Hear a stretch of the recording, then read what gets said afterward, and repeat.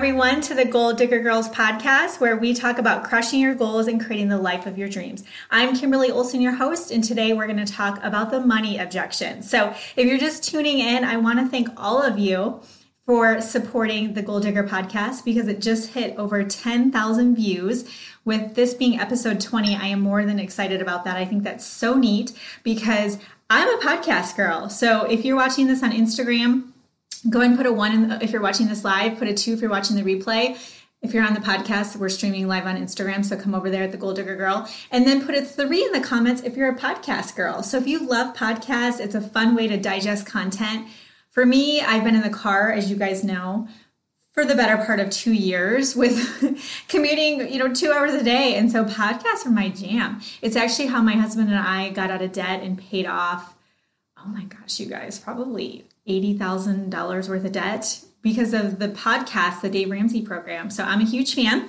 And I also want to give a shout out to Self Love Girl Gang, SLGG, Self Love Girl Gang. If you search it, you'll find it. She sent me this coffee mug and I'm obsessed with her group. Her name's Christy Dully.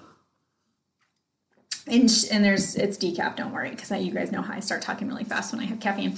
But she has a girl gang, so it's just a self-love girl gang. It's awesome, and I had to give a little shout out for that. So let's jump into the topic at hand. So we're going to talk about the money objection. What do you do when it comes time to present your opportunity, whether it be the product, the service, the business side? What do you do to be able to handle the money objection in advance and also just avoid it in general? So when I was 18 years old, my very first real job was selling Cutco cutlery knives. So again, if you're watching this live, put a 4 in the comments if you have ever sold Cutco cutlery or know somebody who has. It's notorious for recruiting high school graduates and college students because let's face it, you're young, you're eager, you're moldable.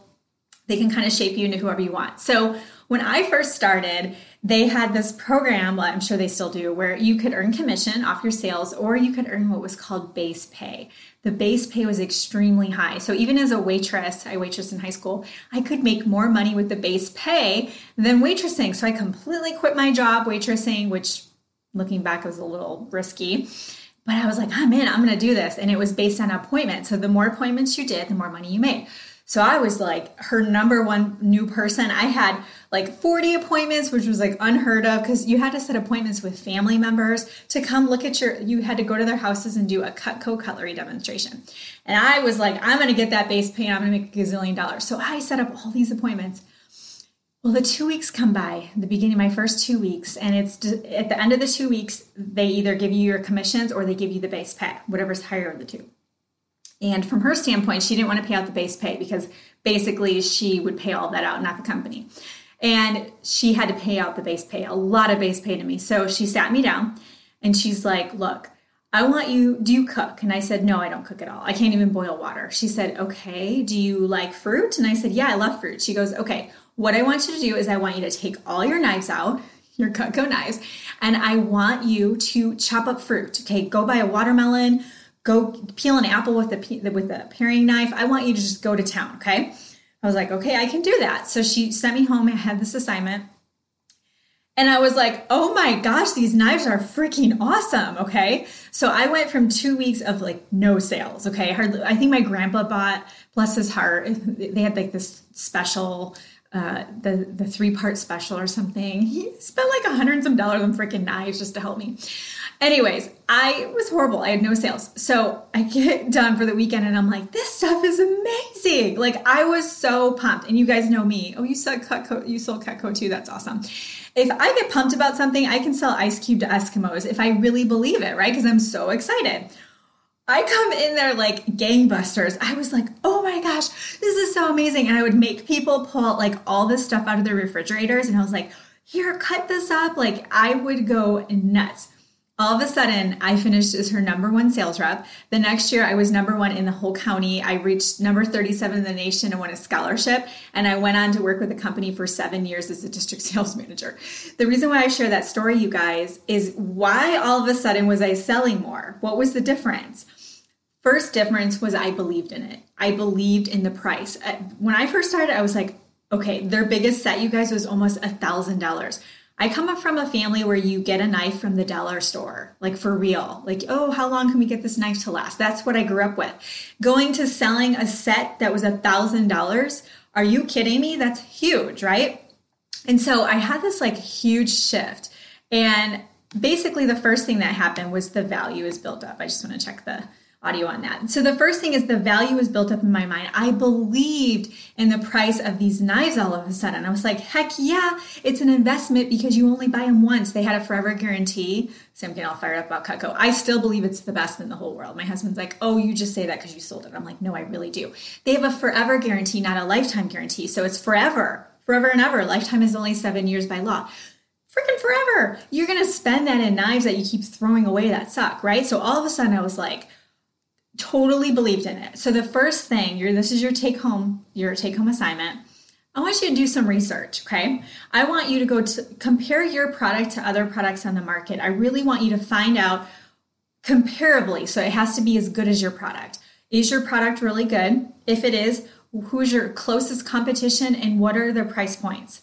And look, and you're probably going to be pleasantly surprised. Yours is probably right up there with them, maybe a little bit higher, a little bit lower.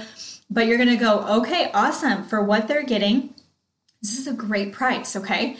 Now, you also have to look at what it's doing for people. Sometimes we forget that. We're like, this weight loss system, it's $600.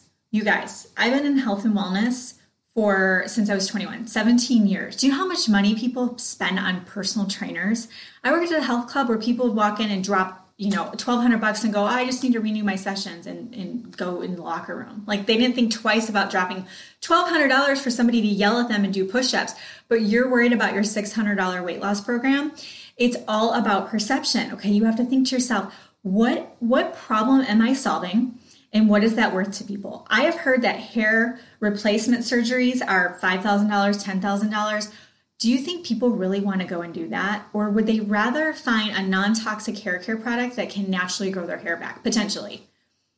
I'm not going to apologize about the cost of my hair care, knowing that that's an alternative out there for people. Your skincare, how much money do people spend on skincare stuff, right? I mean, these things are legit. Like the prices that your price points for your direct sales company or whatever, if you sell jewelry or whatever it is, you guys, it's legit. You should be so convinced in that price that you are not attracting those objections. So what I mean by that, hang with me if you're listening. I don't get the money objection very often at all in my network marketing company. Why? Because I believe in the price and I think it's actually underpriced. How is that possible? Because it's concentrated, it's going to get results. People aren't going to have to shampoo as often, blah, blah, blah. I believe in it, okay? So because I believe in it, I have a question on Costco, by the way. Can you guys help me remember that? Costco, put it in the comments. So because I don't think of it as an issue, it doesn't come up for me. I'm not focused on it. I'm so focused on solving their needs and being their awesome hair care person that I'm just excited about, hey, this is what we can get you started on. These are all the great perks. This is what it's going to cost you. Would you like to get started? I'm not like, oh, this is the price. You guys see the difference there? I have so much conviction in it. I believe in it that the objection is not coming up for me. Okay. So you have to remember you in your mind are making assumptions for them. And I found myself doing this. I will say things such as, well, this is the price of it, but if you want to save a little bit, we could do this. Why do I say that? When that happens, why am I saying that? I'm assuming that money is an issue. It may not. That's actually could be offensive to some people, okay? Have you ever heard of the story about when somebody who has a lot of money will go into a jewelry store, but maybe, just finished a yoga class or something and doesn't have the Lululemon look, looks a little scruffy. And there's actually someone I know at the health club I was at. This is her. I mean, her hair wasn't even brushed every day. You're just like, okay. She was loaded. She told me this story. She went into a department store, a really nice department store, and was at the perfume area. And she was looking around, and it's expensive, right? And no one came up to her. And she was so mad she left. They assumed she didn't have the money for it, right? We assume that, and that's not our place to assume it. It can be offensive to people, and it's just not our place, okay? So what your job is to do, this is to finish it up. Why did I gain weight? I gained 40 pounds my freshman year of college because I ate too much and I was depressed. Okay, but no, I just don't. count calories and stuff. I just eat real food. Anyways, so like Pretty Woman, you guys don't assume. Don't make an ass of yourself. Don't assume, okay? So go in with confidence. So this is what I want you to do. I want you to use your product. I want you to do some research. I want you to fall in love with the price. Go look and see what the alternative is out there, the more expensive alternative in your market. Plastic surgery, how expensive is that? Hair reconstruction or whatever it's called, surgery, you get hair stuff. Weight loss surgery, oh my word. Gastric bypass surgery, all that stuff is thousands and thousands of dollars, okay? The alternative is what you have. It's a great deal. So I want you to go do some research. I want you to really pay attention to how you're speaking to people. And I want you to really work on letting that money objection go and just think, my job here is to share the options and let them decide. And I'm going to help them make a decision. And that's it. And just let it go. And I promise you guys, the outcome will be totally different. Costco, yes or no? So if you have a way to let me know if you're a Costco fan, I guess Sam's Club would be an alternative to that. We don't really have a Sam's Club by us, but my husband is asking us about that. Thought about it, but I feel as though if I go into the store, I'm going to buy, I'm going to spend more than it's worth on the savings. I'm just curious about that. What are you guys' thoughts on that?